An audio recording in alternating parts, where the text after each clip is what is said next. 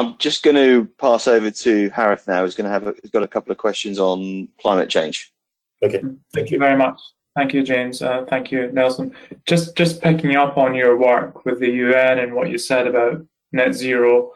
As you may have heard, just yesterday, the UN Secretary General Antonio Guterres issued a stark warning to world leaders about the state of the planet, and he said our planet is broken, and he urged every country, city, financial institution and company to adopt plans for a transition to net zero emissions by 2050.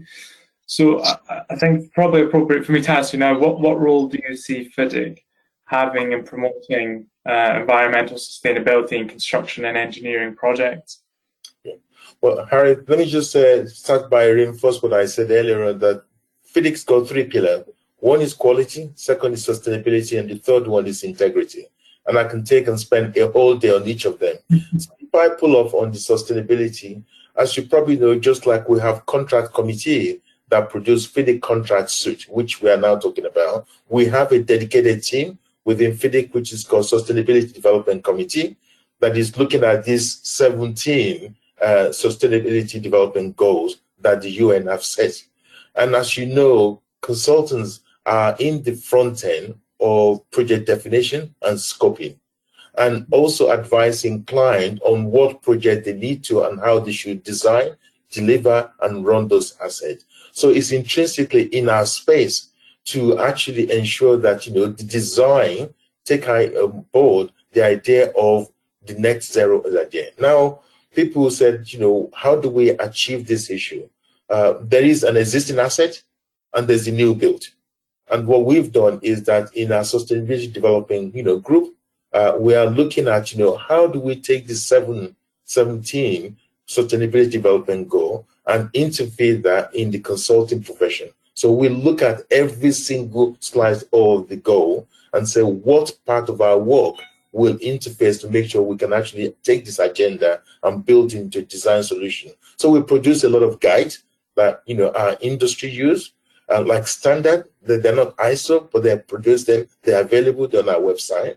But we're actually putting a committee together to look at what is happening in COP26 and to start looking at this net zero agenda and to say where exactly can we help. And if you ask me, it comes in two forms. Part one is new build. How do we design and take carbon out of our design solution? From the material we use to the construction process and to where we run the asset. So we are looking at that asset management and asset delivery. And we're also looking on the existing, where if you take in any Western society, you have a lot of, heating system available, you have a lot of energy being lost through the, house. How do you actually, take, the wastage of energy out of, the issue of properties? And heating system that you're using, we change the system and looking at all that comes through. Then there's the issue about carbon capturing. How can we look at that from the industry perspective? We also look at, this design solution where we're actually doing a lot of work using material which require a lot of carbon that's going to come out of it. So we are looking at the various parts of asset development and asset management, and we come up with guides which we make available to our industry. We're already producing various guides. Thank you, Nelson. Very, very interesting. I mean, I definitely agree. It sounds to me like consulting engineers are indeed very well placed to helping clients achieve those, environmental and sustainability goals. And I suppose it's a well-entrenched view that consulting engineers are in a better position than, say, lawyers, for example, who are preparing contracts and aren't actually involved in the design or developing the scope of work. And so have you ever thought about incorporating incentives in the form of FIDIC contracts to encourage participants to be more environmentally minded or sensitive? Is that ever something you've ever thought about? Yeah. Well, Harith, it's interesting you raised that because we've just been having a conversation with the World Bank. And I'm sure you do know the FIDIC contract document structure. You have your general condition, you have your particular condition. And the particular condition enable the client, and in this case, let's talk about the bank, opportunity for them to inject policies in their procurement process to enable green agenda to be built into that. And it's not just on green agenda, even on gender, violence issue that has been talked about. And so I do believe that the way the contract is structured provides flexibility in the particular condition for the client to actually inject their policy, which will address the issue about net zero. I do know, for example, that the Multilateral Development Bank, for sure, they've actually done that. They've put environmental policy into their contract, which they've adopted based on the FIDIC general condition, by producing their own particular condition.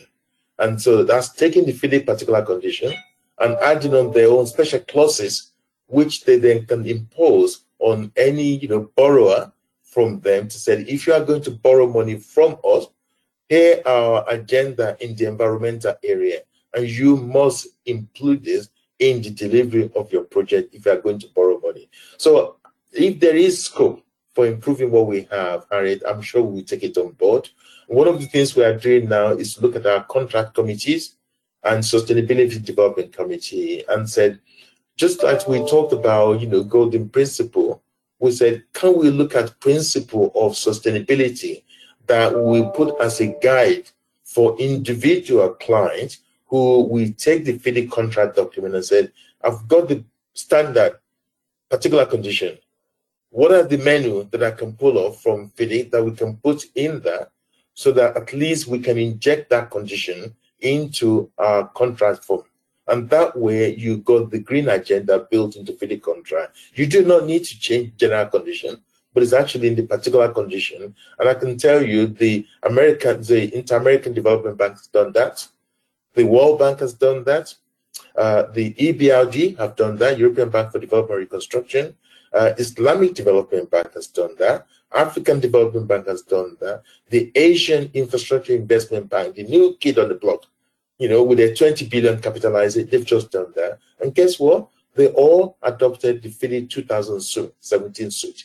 And they are now creating that green agenda in their particular conditions so that whoever and wherever they're spending money, there is an element of the green agenda. And I think it's a good way to go forward. But we are always open to see any ideas that come from the industry on how we can improve the condition.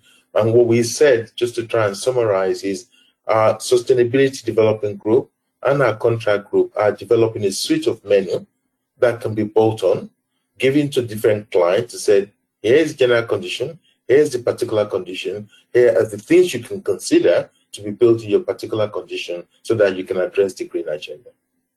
Interesting. And is that something that would be available to project companies who are not using these MDBs, just using traditional project financing, for example, or not financing? Yeah. Okay. Absolutely. I mean, I can tell you something. We have people like IKEA who build stores all over the world, and they have their own green agenda, and they're using FIDIC contracts. Okay, so we have people like ExxonMobil. They're operating around the world in more environmental sensitive issue, and they're using FIDIC contract document. They have their own green agenda. So what we're looking at, Harith, is perhaps some of this private sector who are already very conscious on the net zero agenda. They've got some template. We can learn from them. We don't always have all the solution. And actually, let me just pause for a minute. FIDIC is not about somebody sitting in Geneva coming up with the idea. FIDIC is about looking through all our members around the world and get the best practice and pull it together to make it a global standard. That's how FIDIC started. What you now know as FIDIC contract started from UK. It was the old UK IC condition of contract 60 years ago. We took apart from UK and we took it to international world. We got the best idea together and we pull it together to become what it is today. And we are constantly improving that. The same thing with all our policy. We take policy idea from all over the world. We pull it together to make it more meaningful. And we make that a document that becomes best practice. That's what we do. Thank you, Nelson. And now, just moving on to another topic, which I'm sure is in everyone's mind. Given the prevailing influence that COVID-19 has had on each and every single one of us during the course of this year, I think I would be out of touch if I didn't ask you about the effects of that pandemic and what the effect it's had on FIDIC and your response in general to that. It's an interesting one. Let me just start by saying our condolences to all lives lost and to the families of those who lost people around the world. What has FIDIC done? Because we have members all over the world, we're not just looking about what happened in Geneva, we're looking about what's happening around the world. We had to stop. We had convened a board meeting urgently to see what the implications are. We realized the business as usual is no longer business as usual. It's a completely new business model altogether. We had to respond very quickly. And because our job really is to try and understand what's going on in different parts of the world and try and provide a solution, we convey, 18 webinars in the space of 10 weeks, 18 webinars. We started to look at, what is the impact on our members in their countries. We brought all our MA together. We look at, issues happening to construction projects. What is the implication on construction project right now? New project, existing project coming towards the end. We start deep diving into what means for consultancy agreement, and that's a separate webinar. We then look at issue of force majeure. We dive into that. We brought people together to help us to debate that issue. We cover as much as communication, ADR, how do we resolve issue, and people's well-being. We address all the issues that you can think about within 18 webinars. And we had, if I can put it there, nearly 90 speakers from all over the world. 150 countries participated in that.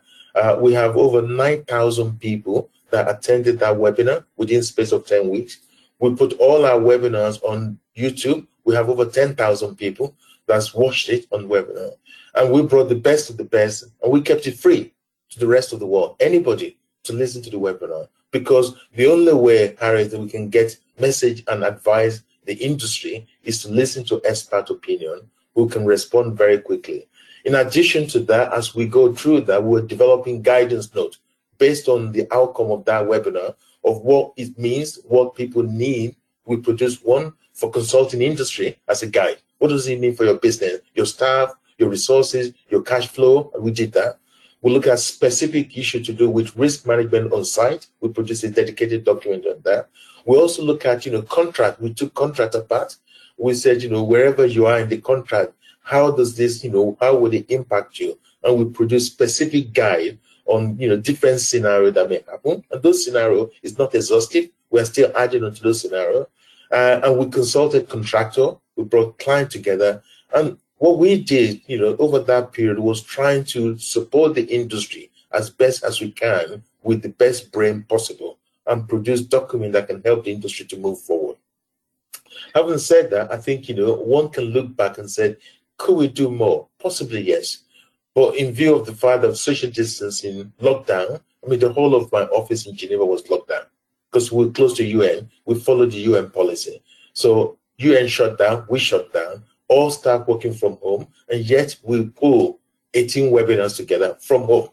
Speakers, everybody together. You could turn around and say, maybe nobody's going anywhere, and therefore people are available. But actually, people are available, working. And one of the things we find out was productivity in the industry went through the roof. People are working harder, particularly in our space and in the professional sector, both your space as legal profession and in the consulting, they were working. In the contracting sector, there are restrictions in some countries. And as you probably know, I was on Crossrail. We had a policy as a government policy, and the same issue applying in different parts of the world. My take on it really, Harith, just try and sum up, is that in the area of contracts for FIDIC, there's always a question, should we amend the FIDIC contract? I think the FIDIC contract has an exceptional situation built into it, and there is 5 steps of things that you need to test. It's not a straightforward force measure because you need to think about jurisdiction, you need to think about what's happening in the government policy before you can actually say a situation is pandemic. And yes, it is a pandemic. And is it automatically force measure? Maybe different part of the world, we have different view. So if you're coming from Africa, where the impact is not so severe, they haven't stopped construction project. But if you come from the West, where the world is like melting down, you cannot go out, and government have to legislate that you close projects. It means different thing. So the policy of the government, the regulatory issue that comes from government, all of that comes together. So we do believe that what we have within the contract that we have on the general condition is perfectly okay. But we are taking sounding, Harith, from the industry to say, what other lesson can we learn? And is there scope for improvement in the way we define this sort of intervention? And how best can we resolve that? And most of the stuff we are really advocating to a lot of people and clients is, please, don't jump into litigation. Find a way to resolve this through alternative dispute resolution. There is a DAB and DAAV, which is the Dispute Avoidance and Adjudication Board, that is available to help people through the project. Under the 2017, you have a DAB, which means you have a standing dispute board. So I do believe that, a lot has been done by FIDIC, but it's never enough. It's never enough. And we have to continue to do, because we don't know when 7 billion people can be fully vaccinated.